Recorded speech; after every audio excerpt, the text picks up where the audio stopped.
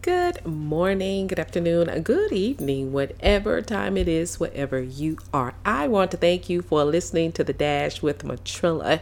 Guys, let me tell you, I am so happy to be back on the air. I have been under the weather, over the weather, through the weather. I didn't know whether or not, the room was spinning, I was spinning, or what was spinning. But I feel so much better. Don't quite have all of my voice back, but hey, that is not going to stop me from encouraging you the best way I know how. And that is with this mantle that God has given me called a mouth. Okay. So on this episode, let's talk about, let's talk about shattered dreams. Shattered dreams. Shattered dreams, people are quick to say, my dreams have been destroyed. They didn't support me. They just, excuse me. They didn't support me. They just kind of like broke my spirit. And I don't think my dreams are ever going to come true. Blah, blah, blah, blah, blah, blah. But here's what I want you to know. I want you to think about this. Psalms 37:4 says, "Delight yourself in the Lord, and he will give you the desires of your heart." Let me say that again. Delight yourself in the Lord.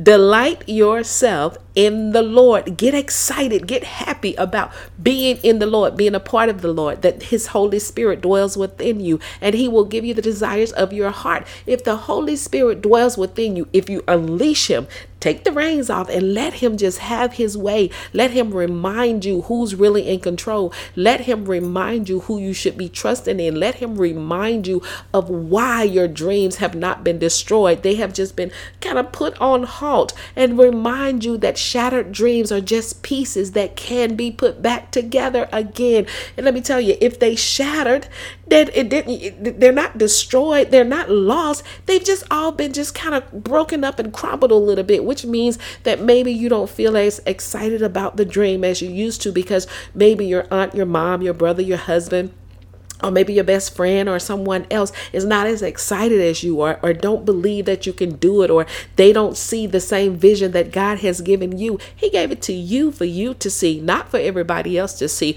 But I will tell you this. He does have someone that has been ordained just for you. Maybe one person, two people, I don't know. But there is someone that God has placed in their heart to believe in you, to trust that the thing that he has showed you, you can actually do it. So all you have to do is connect with those people, and then do what?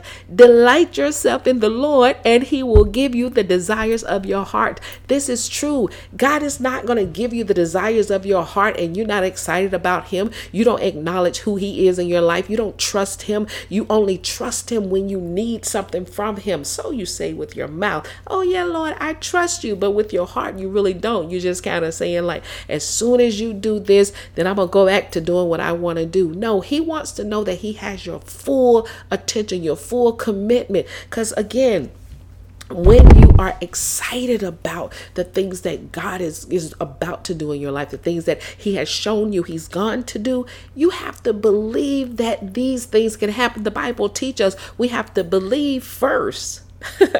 Believe first before you go into prayer. Believe that what you are about to pray for and pray about will happen. It's going to happen. It is possible that God can do it. Now, let me say this. You can't just walk around and be selfish.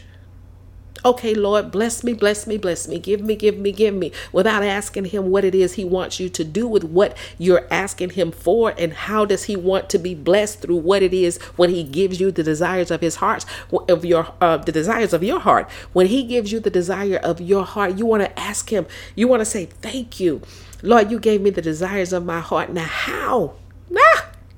How can I glorify you? How can I show you that I am grateful? How can I show you that I love the things that you're doing in my life? And then how can I be a vessel for you to work through?" That's part of the problem. Everybody wants God to bless them. Everybody wants the blessing. Everybody wants to say they're the blessed child, but nobody wants God to work through them. Nobody wants the Lord to interject in their life. Nobody wants the Holy Spirit to guide them for real and show them exactly what real life is all about.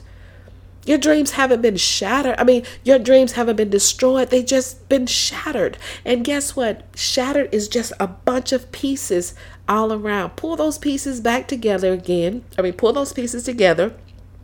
Take them before the Lord and then ask him to repair the broken pieces. He will repair those broken pieces. And when he starts to repair the broken pieces, don't let anybody else infiltrate what it is that he has placed in your heart. Don't let anybody else come into your heart and tear up the dream that God has placed in it. Hey, that's nice feel for today. You guys know what I say. Never give up on your life, never give up on your dreams, and never give up on God. And you better know the victory, it still belongs to Jesus. That is what makes you victorious.